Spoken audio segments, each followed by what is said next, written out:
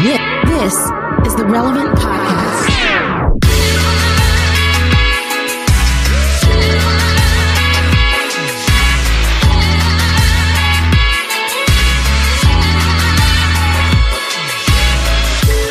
It's Friday, January 15th, 2021, and it's the Relevant Podcast.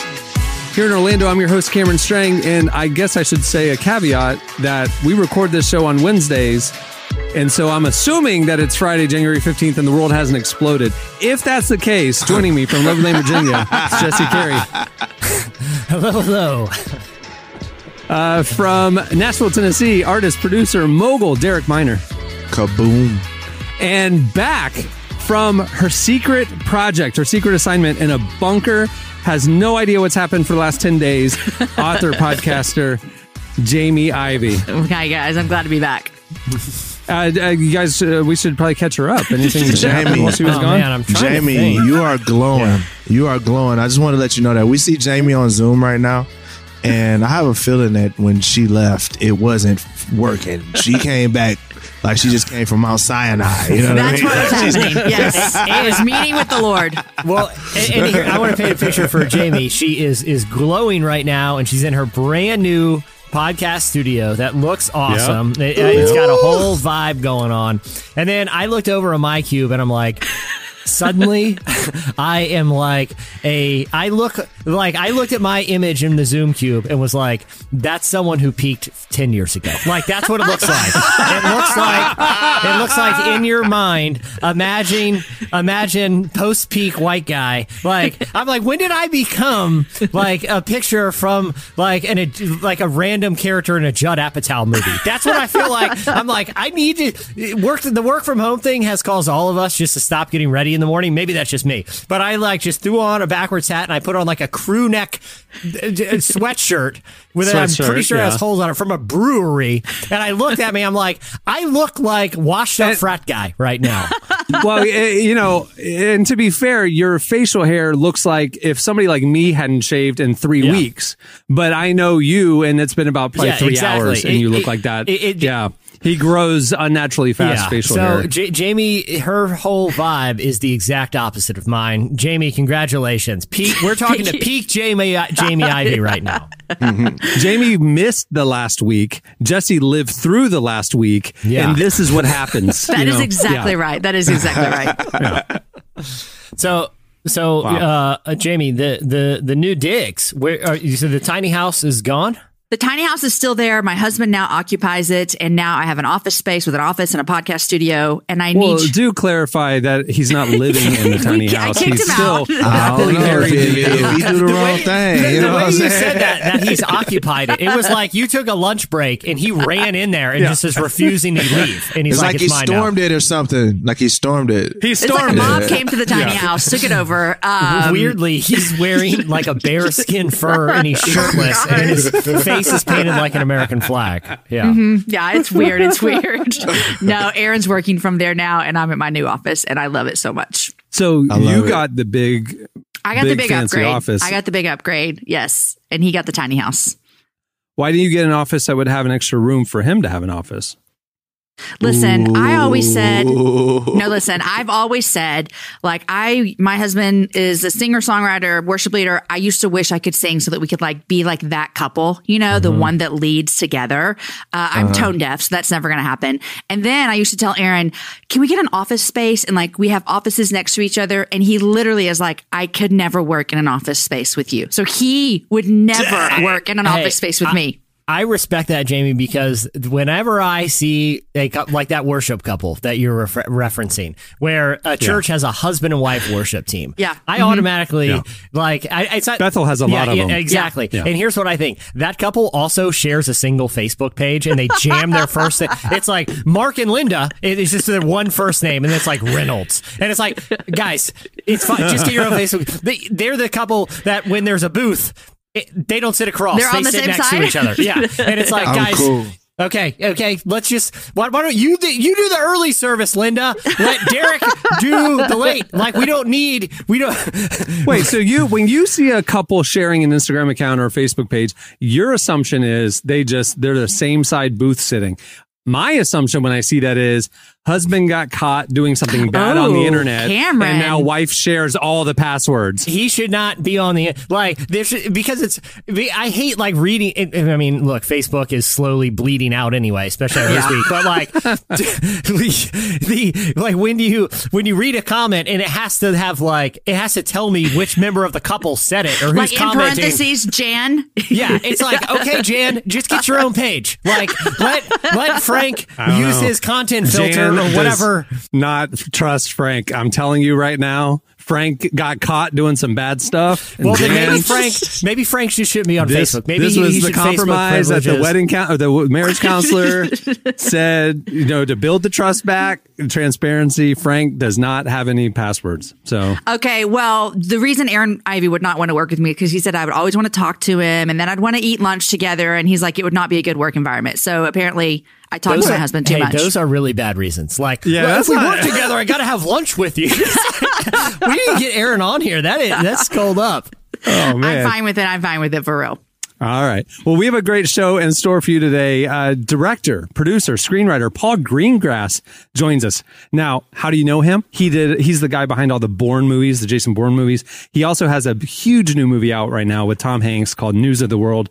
It's out on demand today, actually. It's been in theaters over the holidays. We talked to him about Which you guys know I'm a movie theater goer, so I've already seen it in the theaters. Thumbs up? Did you like it? 2 thumbs up. Yes, Nice. loved it. Awesome. Wow. We talked When's to he him. going to do the movie about 2020? Yeah. Yeah. Matt Paul Green- Damon as somebody storming the Capitol. That would be amazing. You know they're going to make a movie about that. They're going to have one about a Capitol police officer. And it's going to be a comedy. It's going to be a comedy as well, just to let y'all know. I mean, honestly, if there were a movie, like a serious take on what what happened at the Capitol, Paul Greengrass would be at the top of the list. He's made a name for himself, not just with historical adaptations. I think he did the 9/11 movie about the other plane that went down in Pennsylvania. I think he also did Captain Phillips. But Wasn't Tom Hanks Captain Phillips? He was. Yes, he was. So good. It was so good. But the reason why I'm the captain now. I'm the captain right. now. The reason. Look at me. That's good. But Paul Greengrass is a huge deal, especially like he's sort of credited as the guy as the filmmaker who ushered like Hollywood out of the Michael Bay era, because prior to him, action movies were glitzy and ridiculous and huge. It was like the Nick Cage kind of face off, Right. But when he did Bourne, he kind of innovated this sort of, it's almost, he took like cinema verte principles, which is, kind of over the shoulder, gritty. It feels like you're just dropped the camera in the middle of the action. And that was kind of his strategy for the Bourne movies, where everything feels tight and real. But then you saw the James Bond movies do it. You saw Christopher Nolan take that approach with The Dark Knight. Like if it wasn't for Paul Greengrass, the movies would look a lot different than they do. I thought you were going right to say now. Christopher Guest. I was like, wow, I didn't know Christopher Guest was so influenced by Paul Greengrass. I like these types of movies. I'm not a big action movie guy. I'm not a Michael Bay guy, but I love Paul Greengrass films. Like the Bourne movies. Cameron hates everything that's good. Derek is like, I'm going to try and get you into this version of superhero movies. And I'm like, all right, I'll try it. And then 10 minutes in, I'm like, nah, It's The man, Boys. Yeah, The Boys is a great television show. Yeah. The only thing about those types of ones is like, I know that's part of the effect, like The Boys, or I mean, there's been a handful, but when the comic book movies they like mix hyper violence with the fun costumes and stuff, I'm like, Right. I don't It's know. like I don't too know. much. Like, I know that's sort of the intent is to make you uncomfortable, but yeah, it is a lot. It's a lot. I mean, The Boys is a parody of a comic books. Like it's not that. Like the only thing I think you probably would like, Cameron, as far as like something that's very real, would be the Daredevil television show.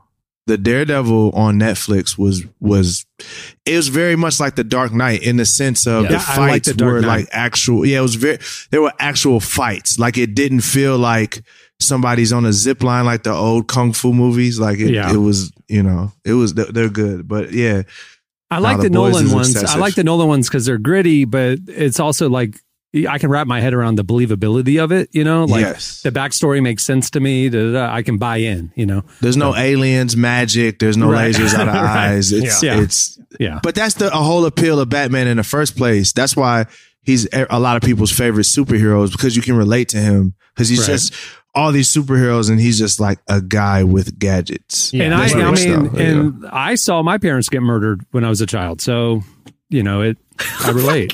Gosh.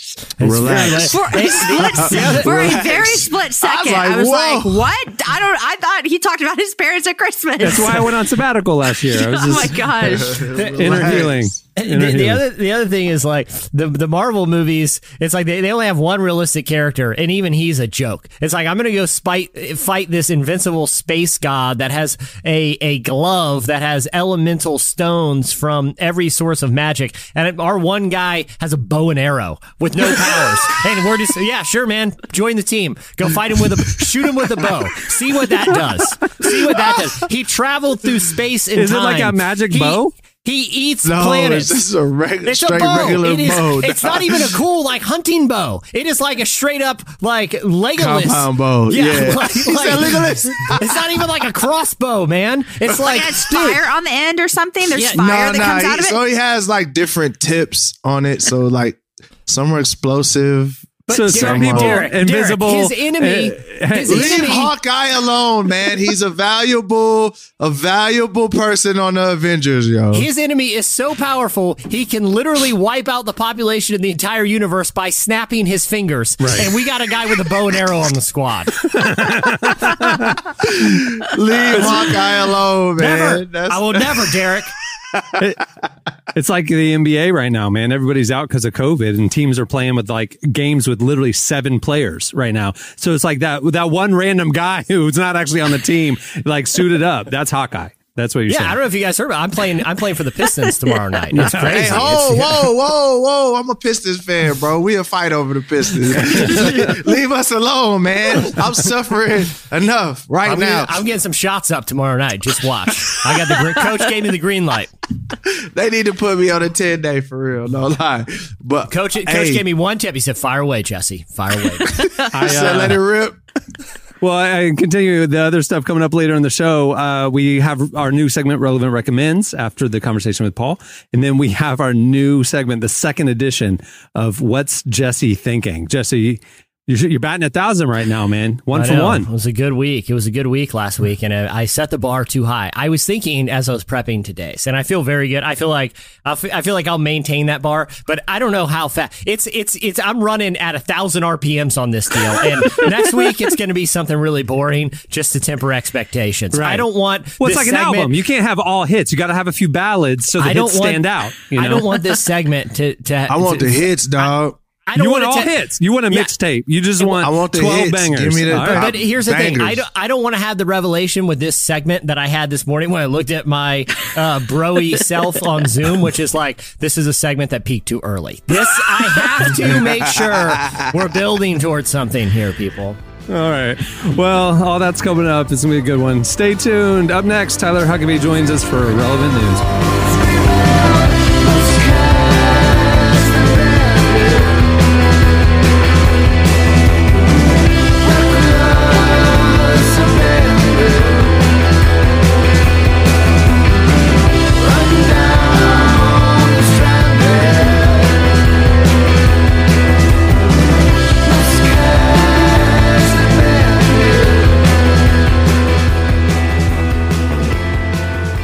You're listening to Kings of Leon. They're still around. The song is The Bandit. Well, today's episode is brought to you by podcast creation platform Anchor. If you haven't heard about Anchor yet, it's the easiest way to make a podcast. First of all, it's free. There are custom tools that allow you to record and edit your podcast right from your phone or computer. Anchor will then distribute your podcast for you so it can be heard on Spotify, Apple Podcasts, and every major platform. The cool thing is you can also make money from your podcast with no minimum listenership. It's everything you need to make a podcast in one place. Download the free Anchor app or go to anchor.fm to get started. Okay, it's time for Relevant News. Please welcome Relevant Senior Editor Tyler Huckabee to tell us what's happening at the intersection of faith and culture. Hey, Tyler. Hey, everybody. Derek, I need my Leave Hawkeye Alone T-shirt. Leave Hawkeye alone. I need the shirt. I need the merch. Yeah, hey, Tyler, were you just biting? Because obviously, I didn't even realize. I'm sorry, buddy. I didn't even realich you were on. I was so locked into my ranting that I didn't realize you were actually eavesdropping in on that last segment. How much were you biting your tongue not to be like, Jesse, shut up, and you have peaked? I'm not insecure about it. I don't feel the need to prove myself. You know, I've spent a lot of time online with the haters and losers. I don't get dragged into every single argument, every single debate that comes up. The satisfaction that comes of being right is better than winning an argument. Are you a Hawkeye apologist? I know nothing about this world. I know that nothing you either. love. Tyler, tell him about Hawkeye's cool powers.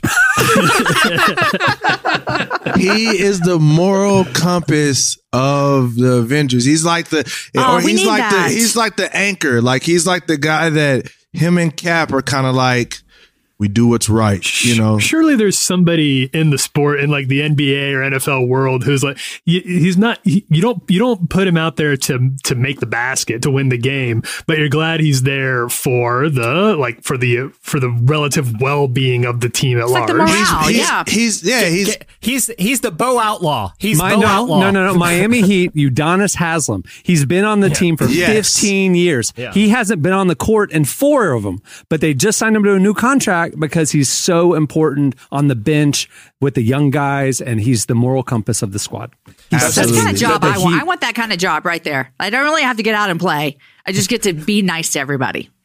Well, it's like with the Heat, they're known for their culture, and Udonis is like that standard bearer. When the new guys come into the team, like Udonis takes them under his wing. So that's the guy you're talking about. Yes, He's there, you know, you need him. If you get him out the locker room, you know, next thing you know, they're fighting and you know, they're slandering each other on IG, you know. Yeah, I got you. There again, he's the one putting out arguments, but he's also the one that is on the peak of the front lines to save the universe with a wooden bow and arrow. Yeah, just so glad they got him on the squad. It's like having a blowgun guy with Batman. It's like, who's your new partner, Batman? I don't know, he's got a blowgun. It's like, when is anyone going to combat? When's the last war that's been fought anywhere that they have one guy with a bow and arrow, much less an elite team, just one bow and arrow? It's like the Navy SEALs, like, hey, do we get the bow and arrow guy? You know, it's not happening. All right, Tyler, please. Though I would love to see one of those Navy SEAL videos, and the guy in the end of the line's got a drawn bow and arrow, like storming a compound. We got a bow and arrow guy. This is serious. Leaning at the back of the Jeep, like firing his oncoming tanks. Yeah. Jesse, stop. And his arrow goes right down the turret and explodes it like the Death Star. Yeah. All right, what do you have, Tyler? Yeah, well, so we obviously there is a lot happening in the news right now, and the big headline, we're not going to be talking about the impeachment trial or even too much about the DC riots today, because that situation is moving so quickly.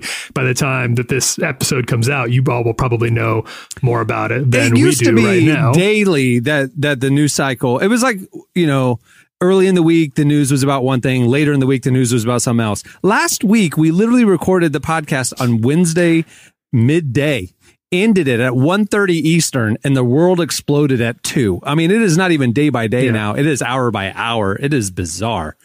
I feel like every time there's a newsworthy scandal out of Washington, like, you know, for example, you know, these recordings of the president calling officials in a state to try to talk them into finding votes, you know, it's like that's the biggest scandal and story in the world. And it's like literally like 2 days later, Wednesday tells Monday, hold my beer, watch this. Exactly. Yeah.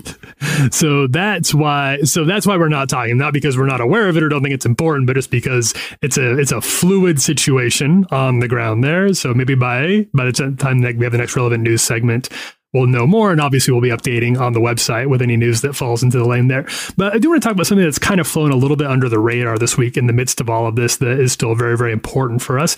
And this is what happened on early Wednesday morning / late Tuesday night, which was the federal execution of Lisa Montgomery, who became the 11th person to be executed by the Trump administration this term. Now, this is a big reversal for the federal government.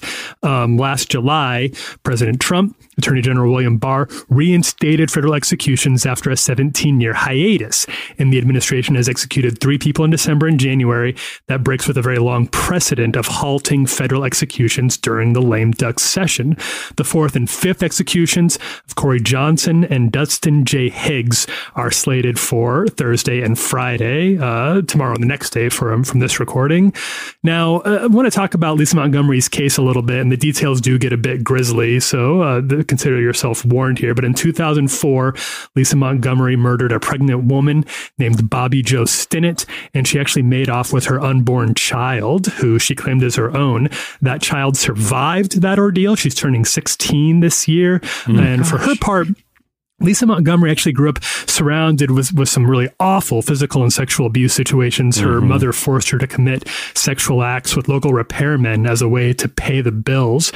Montgomery's lawyers pointed towards her trauma and history of mental illness as proof that she was incompetent for execution. So numerous stays were granted by courts over the last few weeks as debates raged about the legal ramifications of executing people with mental illness. However, the conservative majority of the Supreme Court cleared the way for the execution late Tuesday night, as they have done for the Trump administration's last 10 executions. Now, this debate about mental health and federal executions is going to continue through the rest of today, Wednesday, and Thursday, as the federal government prepares to execute Corey Johnson, who was convicted of killing 7 people for a Virginia drug gang. Although Johnson's IQ test score at the time of his trial put him at 77, which is just outside the range for intellectual disability, which is between 72 and 75. Subsequent analysis has found that his test scores were likely artificially inflated. That means Johnson probably is intellectually disabled and technically protected from execution under U.S. law. However, no court has agreed to hear the new evidence for the last 3 decades. I'm going to end here with this quote from a woman named Kelly Henry. She was Montgomery's defense attorney. She told the New York Times, quote, "We should recognize Lisa Montgomery's execution for what it was, the vicious, unlawful, and an unnecessary exercise of authoritarian power. We cannot let this happen again." It's so sad that this administration is ending, they're rushing so many executions, federal executions. I guess the thing for me is, what is the benefit? Right. Like, federally, we haven't executed people in 17 years, and then all of a sudden you're like, oh, let's rush this through. I mean, fool, rush the stimulus through. It took longer to, I'm like, you don't want to rush the stimulus through, but you want to rush killing people through? Like, that's just, it's maniacal in a sense, especially because a lot of those people were like, we don't even want this person to die. You know, they've like made peace with what has happened, and they've gotten facts to the story, and they're like, this isn't justice. You know, we don't, it's just like, you just start rushing death through. Like, it's crazy to me. I don't get it. I don't understand it. Can I ask a clarifying question? Yes. For these federal executions that haven't happened in 17 years, and I know every state is different, who is the person that actually is saying, yes, push this through? Is it a federal judge? Is it the president of the United States? Who is actually saying, yes, we're going to start doing this? It is the Trump administration. Yes, so whether Attorney that's General. President Donald Trump or the outgoing Attorney General William Barr, the buck stops with them. So they made it a priority to kind of, put the hammer down law and order message. We're going to execute everybody on death row federally. The use of the death penalty, I feel like, is going to be one of the great embarrassments of our history. Will be, will not remember it very well, that the most advanced society ever to emerge on planet Earth, that touted its grasp on ethics and morality, would allow their government to execute its own citizens. If there's a book Shane Claiborne wrote a few years ago called Executing Grace, that if people You want to be enlightened about the evils of the death penalty and just how arbitrarily it is used. Someone can sit on death row for 10 years and get a phone call and realize they're going to be executed within a week. Like it makes no sense. Even if the book won't convince you of its ethical or spiritual issues, which I personally believe it's always wrong to execute someone. It will convince you of how incredibly arbitrary, stupid, and unethically it's applied, even if you were someone who doesn't disagree with it out of principle. Yeah. A lot of people saw the movie Just Mercy that came out a couple years ago, but the book, it was, years earlier. And I always say that is like if every American should have to read that book. And Brian Stevenson walks through one case in particular through the whole book, but a lot of different cases. And he deals with mental illness and with people with low IQs. And he talks about the death penalty and how that what we're talking about, Tyler, with this case right here is how that exception should be made. And that book, like you mentioned, Jesse, that book for me, Just Mercy, I've always been against the death penalty. I like you, I don't know how I can be a follower of Jesus and read his words and then turn around and say that you deserve to die. Right. But that book, just from a bigger stance of not even because of our faith, but just because of holes in the justice system. All the time. In fact, I think just this week, someone was released from death row because they found that they were not guilty. And so if we're releasing people from death row because they're not guilty, what is that? How do we know that every person on death row is actually guilty? And so if there's any kind of flaw in our justice system, I think it's atrocious as humans that we would say, let's just keep going forward because, maybe they did it, maybe they didn't. Who knows? There might be a flaw. Who cares? It is such a devalue of life. That's the American way, though. I hate this conversation is really, I'm very passionate about it because being Black, I'm one of the most affected people groups in our country with this, but it's like that is the American way. The American way is let's not change it, even if it's wrong, unless everybody's mad enough to burn down a building. And then maybe we'll consider, should we change it? Like we've been knowing that especially Black people have been getting juries set up to send them to death. You look at Emmett Till and you look at, how many people are in jail right now because somebody had a bad day and the jury was an all white jury and people believe that jury and no one cared. Like for us, it's almost if it ain't broke, don't fix it. And if it is broke, don't tell me about it.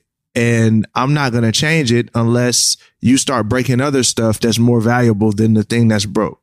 It's crazy. Well, and listen, I'm very optimistic about the incoming presidential administration, but the American people elected a federal prosecutor and the architect of terrible war on drug policies. That's just the truth. Now, both of them, have kind of revisited some of their philosophies on criminal justice reform, which I think is positive, but it doesn't seem like there is the impetus for criminal justice reform that when you hear about some of some of the things Derek expressed, or the arbitrary nature of the execution of capital punishment or federal crimes, it's like, dude, this needs to be top of the list. We gotta reform this. Yeah. Yeah. And there is a bill that Democrats are planning to launch in the first 100 days that would re-abolish, I should say, death penalties at the federal level. Now, that doesn't change what would happen, obviously, at the state level. So it is kind of returning to the norm that happened 17 years ago, but it is on the table for the Democratic administration. So in the next week, are they trying to push through all these federal executions? There's two more on the docket right now, one that would go up on Thursday, tomorrow as we're recording this, and then one more on Friday. The one crazy? Tomorrow on Thursday is and it's Derek's point, 4 of these 5 lame duck federal executions are for people who are Black. The 5th one was Lisa Montgomery, who was white. Who was a white woman. Woman. It's black men and a woman. You rush through, you're like, you know what? I got 30 more days left. I done lost this election. Let me think what I'm going to do. Guess what? I will reinstate and we'll kill some people. Like that's what you thought to do with your last 45 days. And I'm forgetting his name, but like the guy who was executed only a couple of weeks ago had Brandon Bernard. Yes, had a lot of Christian leaders speaking out on his behalf and advocating for him because, after his heinous crime, in his life in jail. At 18, right. Remember, he was 18, which is like... gave his life to the Lord and like lived an exemplary life of being a Christian in jail and, had no mercy and was executed a couple of weeks ago. And it's like, he was a kid almost when he did the crime that he did. Yeah. And meanwhile, powerful people who happen to be friends with other powerful people who are charged and convicted of federal crimes, including will get out lying to the FBI. I mean, just get a pardon. It's crazy. Or people who did war crimes overseas and killed, right. Yeah. Iraqi women and children. Yeah. You know what I'm saying? They get off. I always I don't ever want to sound like, oh, I'm better than you as a Christ follower.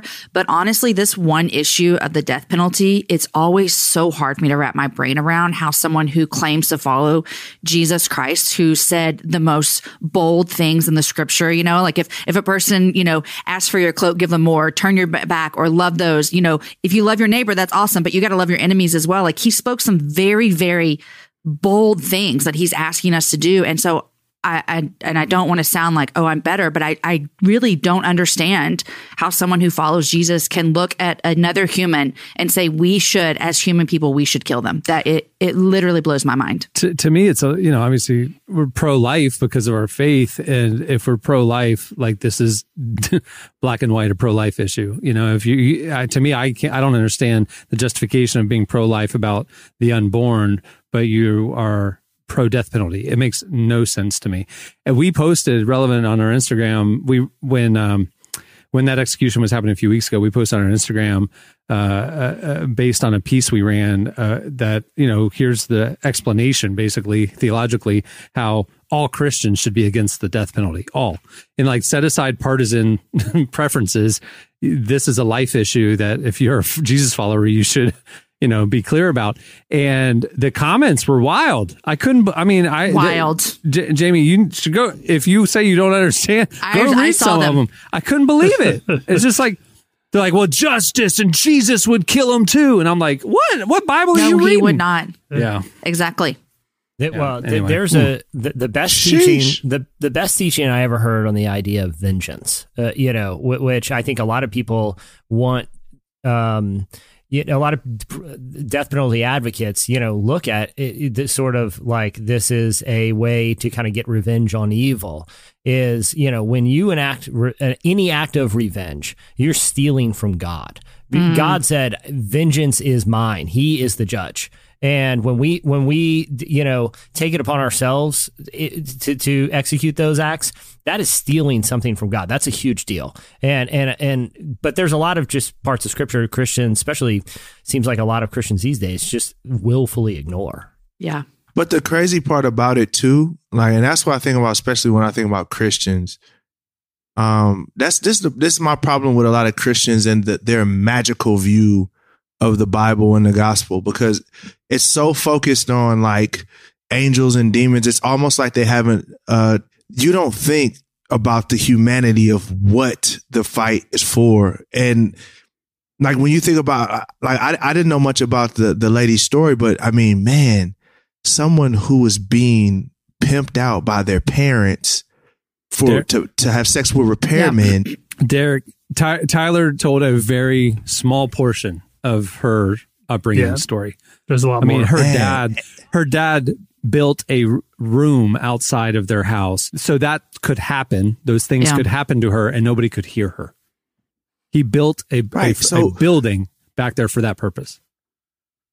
What's wild to me is, okay, someone who's done that, now that doesn't give anyone the right to do anything worse to anyone else. But what I am saying is the psychological effects of someone going through those types of things will draw you to a level of darkness that, that none of us can understand. So us as quote unquote believers, how can we say, let's not see what happens if we pull that person out of darkness into the light and let's see where their life goes from there. We say, hey, when you were 18, you did this. You're 48 now. We're going to inject this poison into your bloodstream, no matter what has happened. If you look at all these people, I guarantee you're going to see trauma. That's exactly right.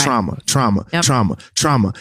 And I'm like, yo, what are we doing here? But that shows the cruelness that our country has yet to look in the face and say, yo, we're done with this. We're moving to love and hope. You know what I mean? To that point, Derek, I would say a lot of people have never met anyone that has endured trauma, or they don't know anyone in a different, economic class than them, or they don't know anyone of a different race. They're just living this like narrow life of white Christian American. And so to them, they're like, oh my gosh, how could that happen? But have you ever sat in a county jail with a girl and heard her story? No. When you do that, it changes your entire outlook on how you see people in the criminal justice system. And that's what drives me nuts, because I'm different. I'm surrounded by people that are traumatized.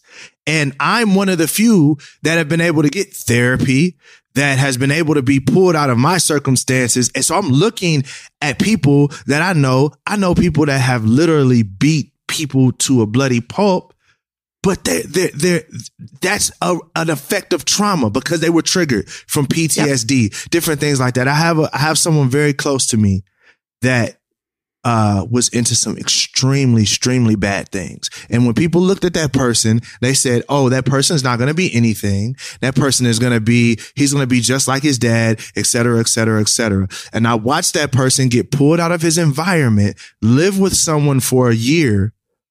And then after that year, that person now owns their own truck. They're driving a truck. They're profitable. They're taking care of their family. They're going back and sending money back home, trying to scoop other people out of that environment. But if you don't at least pull people out of their circumstances and let them have a chance to heal from the trauma, like you don't even know what'll happen. And I think that's what's so heinous even about, oh, we're going to put you on death row for 20 years. Yeah. And then you get your life together like the Brandon guy. You get your life together and it's like, oh, well, we're going to execute you anyway, regardless of the fact that you live most of your life fighting to either undo what you did or repentant and trying to be a better person. It doesn't matter. You did this, 30 years ago.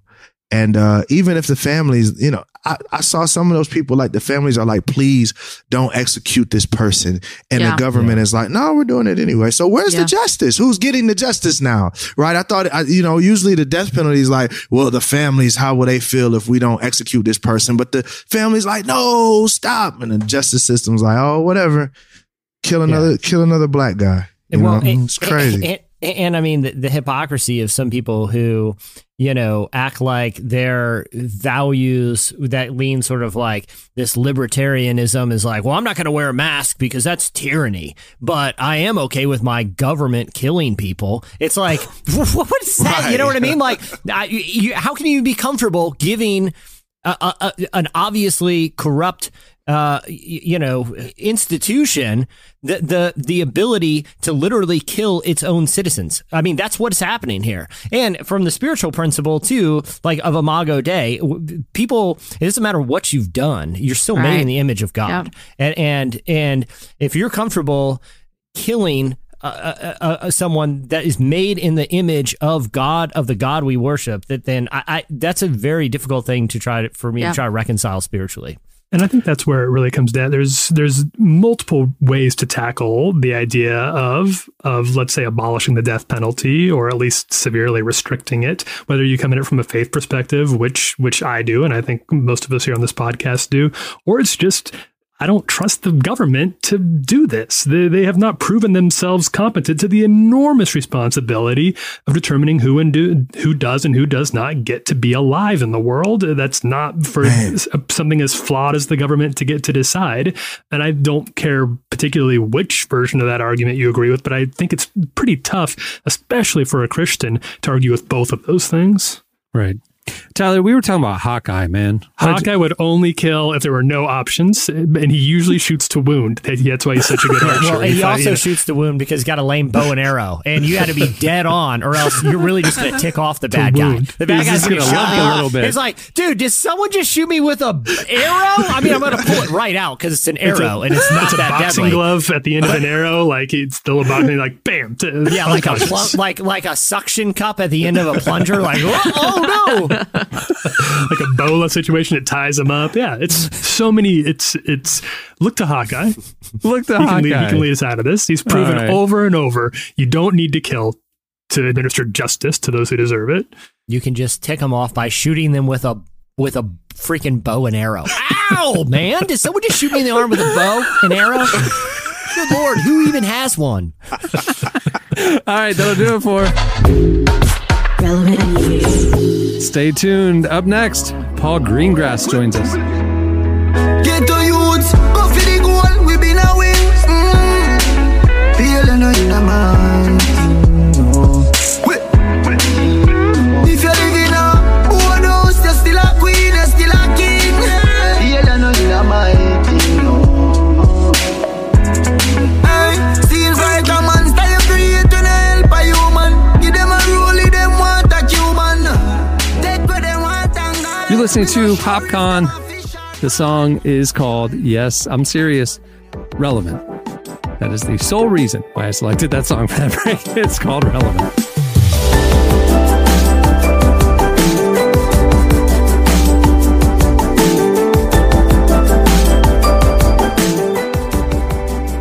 Valentine's Day is just around the corner, and many young people have questions about love. In a culture filled with tension over sex, gender, identity, pornography, and sexual abuse, many are asking, is it really possible to follow God's design for purity? Chasing Love is a brand new Bible study resource from apologist Dr. Sean McDowell. In this 9-week study, Sean takes teens and young adults through scripture to answer some of their most pressing questions about love, sex, gender, and relationships. Order today at lifeway.com/chasinglove and save 10% when you use code RELEVANT.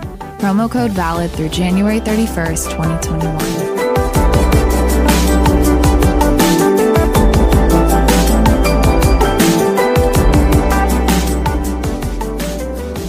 Paul Greengrass is an English director and filmmaker who's made phenomenal movies like the Jason Bourne series, United 93.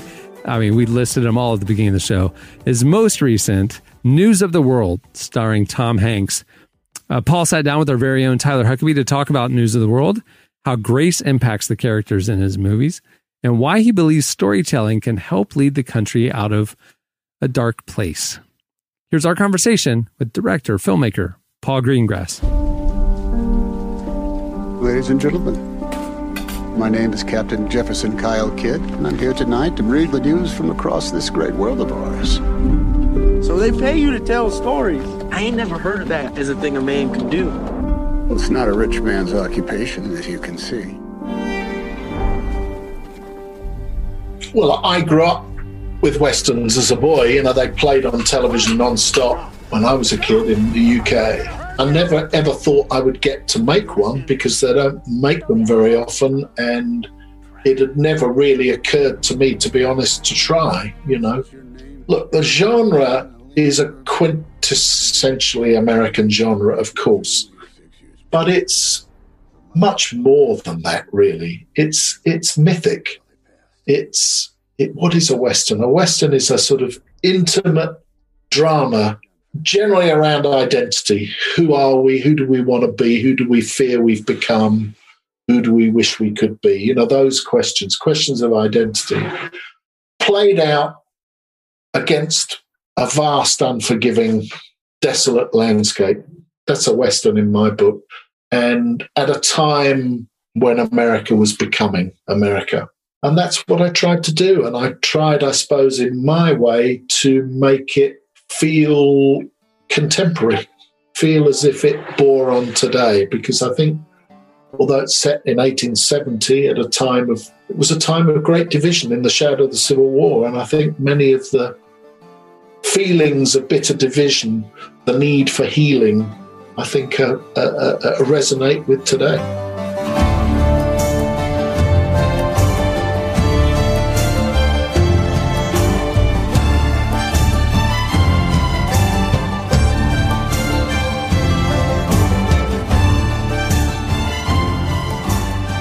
The most striking thing from the first sort of scene in the movie is that this is a world before television, before radio, before social media, before movies, in a remote place where the only entertainment probably of the year is when the newsreader comes to town with a couple of newspapers and reads some snippets of news and stories. In that way, he's trying in his way to heal people, to heal the wounds of his community. Because storytelling fundamentally is a healing act, I believe. I mean, obviously, it's what I do, what I've always done in my life. You know, we tell stories to each other in church, after church, around the hearth, around the kitchen table, in cafes and bars. The stories that we tell reflect who we are and draw our audience together with us. Sometimes they can divide us, but essentially storytelling is an act of connection. And that's why I love that character, because he's engaged. What has he got? He's got nothing. He's lost everything. But he has that most priceless thing, which is the healing power of storytelling. And the communication grows, doesn't it, through the film? People can transcend language. People can transcend their past. People can transcend the pain of the past, the pain of division. In the end, we can heal. We just have to find the road to belonging, the road to where we feel we ought to be.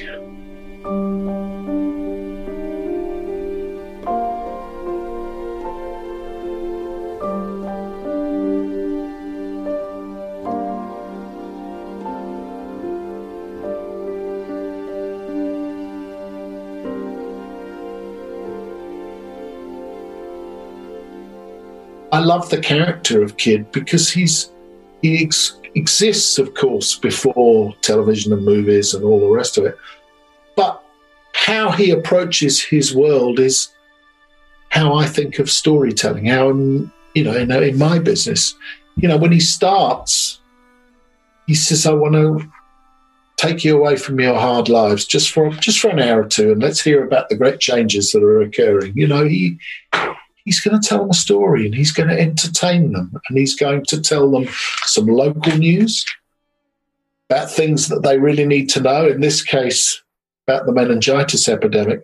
Interestingly, when I wrote that was well before the pandemic. Of course, now you watch the film, but of course, in 1870, meningitis and cholera were a daily threat in many, many communities across America. It was probably other than war, pestilence was the next thing, And so it did become eerily more contemporary as we went along. But you don't start like that. You start by saying, how can I tell this story in a way that's people are going to want to go on that journey with those characters? And then you've got to ask yourself, what do you want?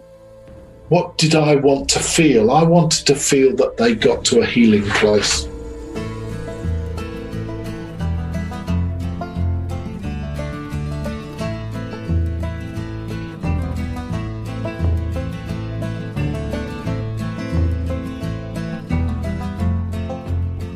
Of course, newsreaders, guys who wandered around from town to town reading news, that had a gospel route, really.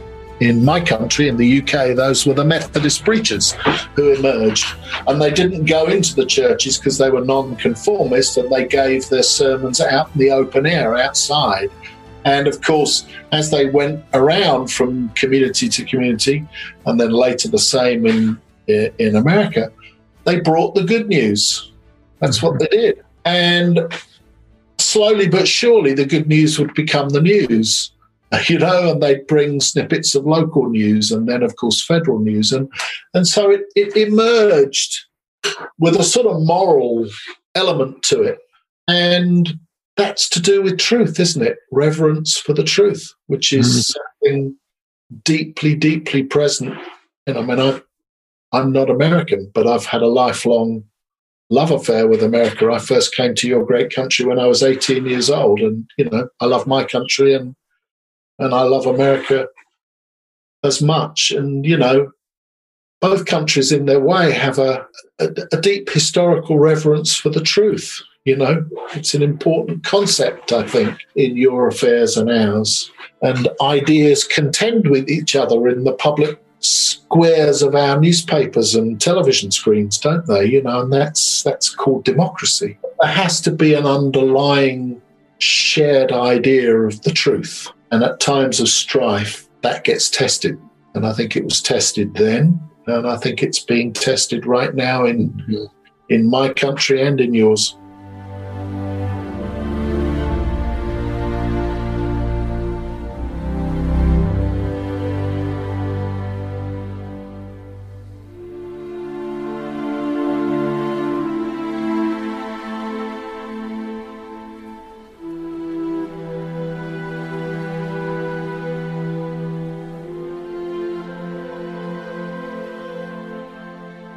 You think about your own children and you think about the world they're coming into as young adults, and you reflect on the divisions and bitterness of the world, and you want it to be better for them. But it's going to be their journey. And when I read this story of the lonely newsreader who meets the lost little girl, the kidnapped girl, and takes her back to her surviving family, it felt to me like it was the journey itself was a journey out of division into healing, out of grief into grace, if I can use that expression, where you get the opportunity to make a new start, to turn the page, to grow again, to deal with the pain and the grief and look at it in the face and move on. And I love that about the story because I think it feels very much as we are where we are today. I think all of us, whatever our beliefs, whatever we think about the world, whatever our politics, that doesn't matter. I think 99.9% of us, in your great country, in mine, everywhere, want better days to come, don't we? And hope for them, particularly in this pandemic. And so this film, with these two characters in the middle of Texas 150 years ago, seems to take us on that journey.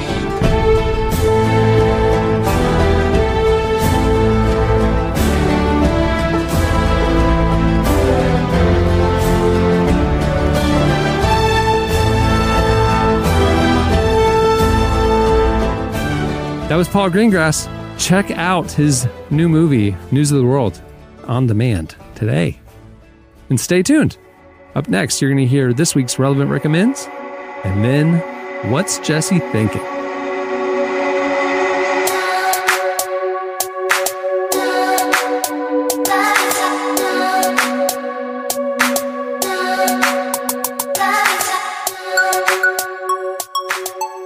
Hey, it's Tyler. Got another round of Relevant Recommends. Those are the books, movies, albums, TV shows, and even games that have our attention this week. This week, we're talking about Search Parties. Search Party has had an interesting television life, even by today's interesting TV standards. It started off as a TBS comedy in 2016, where it ran for 2 seasons. The show was renewed for a 3rd season and made the jump to HBO Max, where it will close out its run with a 4th season that debuts on Friday, this weekend.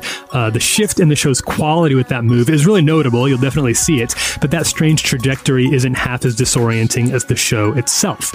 So Search Party follows the journey of Dory, played by Aaliyah Shawkat. She's an aimless New York City millennial whose life finally finds some meaning when she learns that a college acquaintance named Chantal has gone missing. Dory takes it upon herself to solve the mystery of Chantal's disappearance, dragging her group of reluctant friends along the way. Those friends, you've got her wallflower boyfriend Drew, their hyper-dramatic show-off buddy Elliot, and scatterbrained struggling actress Portia. They aren't as invested in the case as Dory is, since it becomes apparent that none of them were all that close to Chantal, but like any good millennials, they're invested in their friendships and they're hesitant to rock the boat. And that's really what this is. It's a viciously sharp satire of millennial culture, maybe TV's best earnest attempt to really roast millennials, since it feels like it's coming from millennials themselves instead of a group of preachy boomers or whatever. This call feels like it's coming from inside the house. The tone of the series is a little hard to describe. It mixes black comedy, uncomfortable drama, and genuine thrills on the way to exploring Dory. She can be sympathetic, she can be alarming, she can be very frustrating, and she can even be despicable in turn as she struggles to keep control of the story she's telling for herself, even as things spiral wildly and absurdly out of control.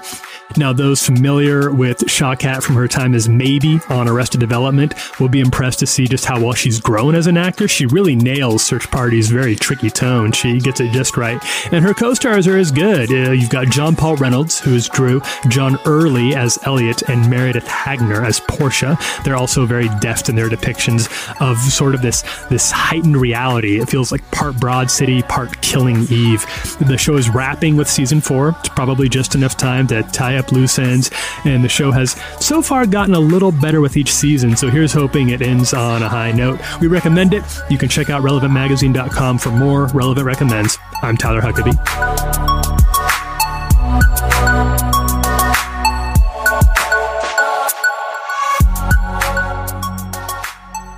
You're listening to Purity Ring. The song is Obadir. Okay, it's time for the second installment of What's Jesse thinking? Oh. Oh, that's my first time to hear that. I love it. Very good. It's very good. It took Clark about 3 weeks of uninterrupted work. All right, Jesse, what are you thinking? Here's what I'm thinking. I think the CIA is hilarious, and here's why. So, we've talked a couple times on this show about aliens and how, there's been these minor disclosures that the government has, started leaking out over the course of a couple years, sort of whetting the appetite of the American people.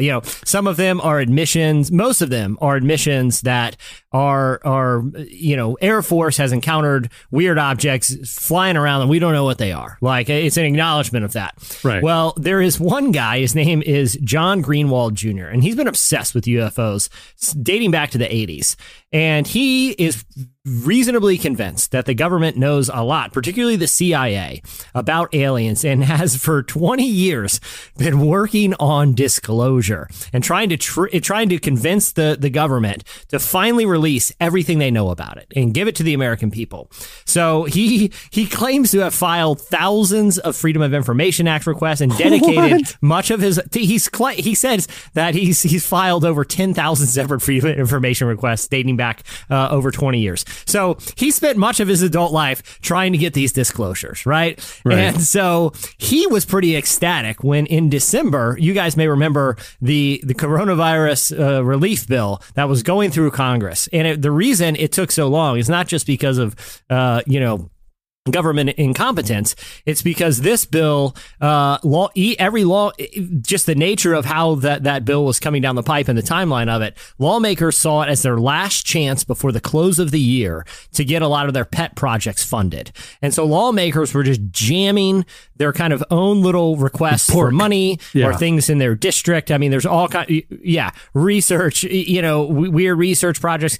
They were just jamming it in because they knew there's such a high level of motivation for this bill to pass because it's going to give the American people some stimulus money that let's just jam things in and probably no one's going to look, or it's not going to be a big enough deal that it's going to go through. Well, one of the things that was in that a lawmaker slid in there is that it would give the CIA 180 days. It would give them 6 months to release their UFO files finally, largely thanks to this guy, John Greenwald Jr. That's in the COVID relief bill? I saw this the other day. It's in the COVID relief bill, and they said you have 6 months to do it. Well, so John Greenwald's excited. All of his work is finally paying off. Well, the CIA has a little method that when forced into a corner, they decided that, everyone's going to be waiting 6 months for this thing. When it's finally time for it to be revealed, it's going to get a lot of press. The CIA does not like press, right? They do not like media attention. So they decided to surprise John Greenwald last week, 2 days after the storming of the Capitol, by telling him, here you go, because they knew if they released the information between now and the impeachment, no one's going to talk about it and no one's going to care. So they're smart.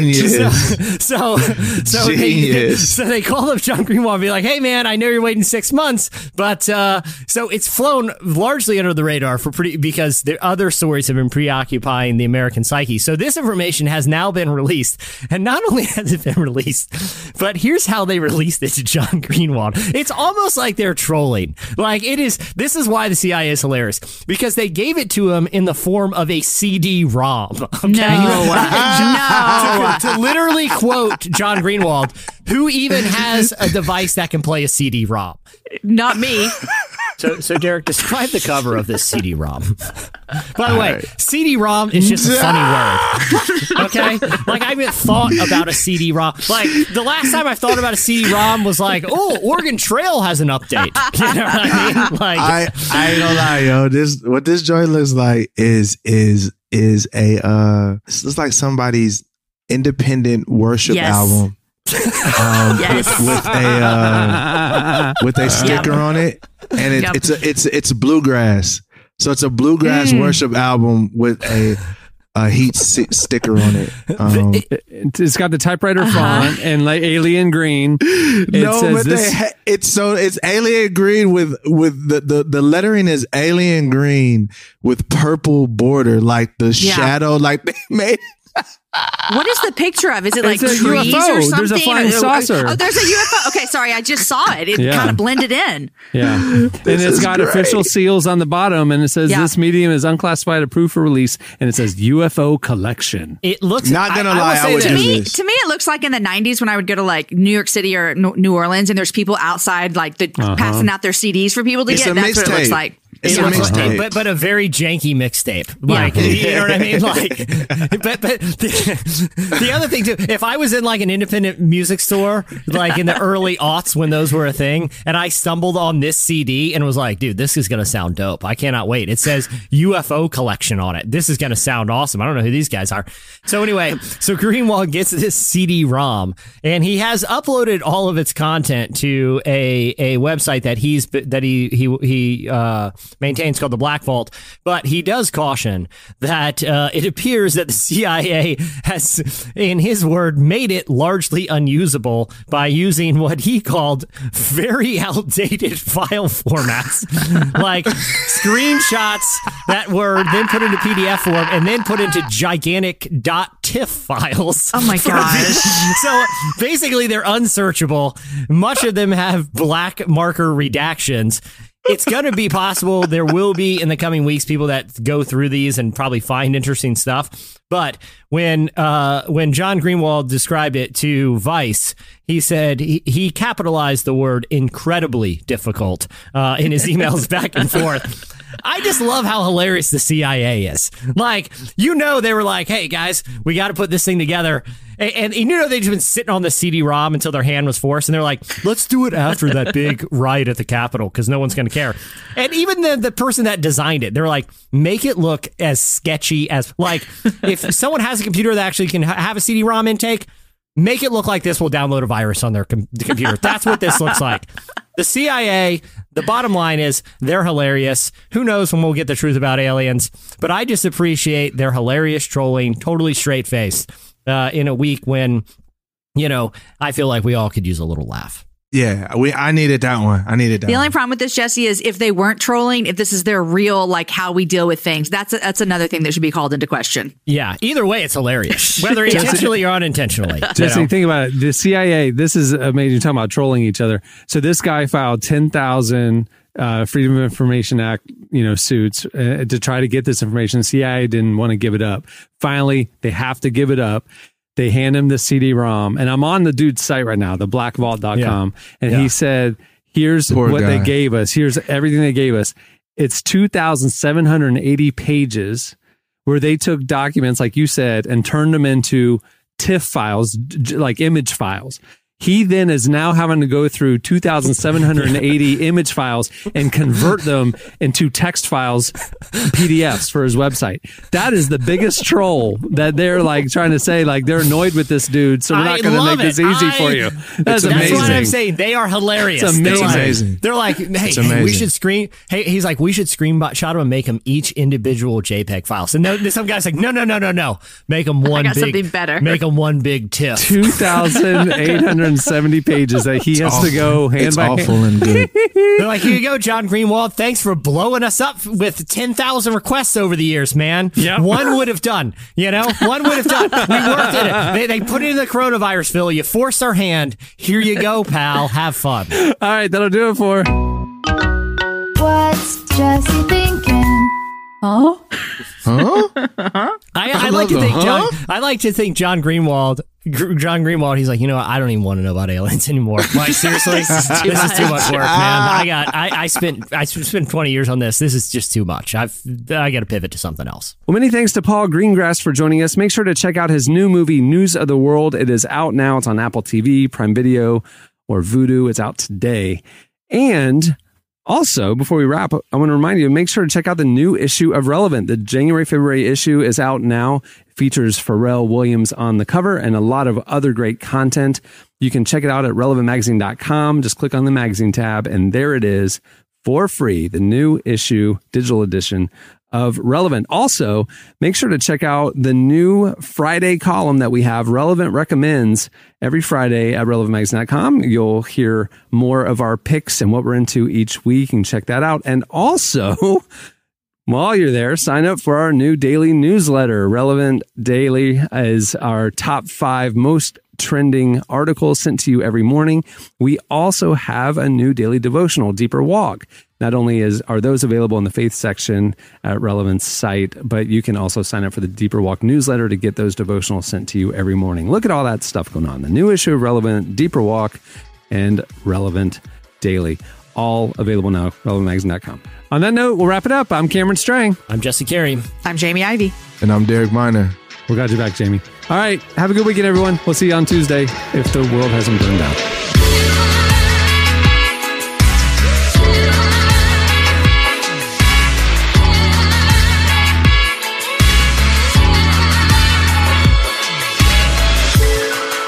Thanks for listening to the Relevant Podcast. Check out our features, interviews, and news updates every day at relevantmagazine.com. And make sure to follow Relevant on Facebook, Twitter, and Instagram for the latest. For more great podcasts, browse the shows on the Relevant Podcast Network, which you can find at our site. And while you're there, don't miss the all-new era of Relevant Magazine. A new issue releases every other month at relevantmagazine.com.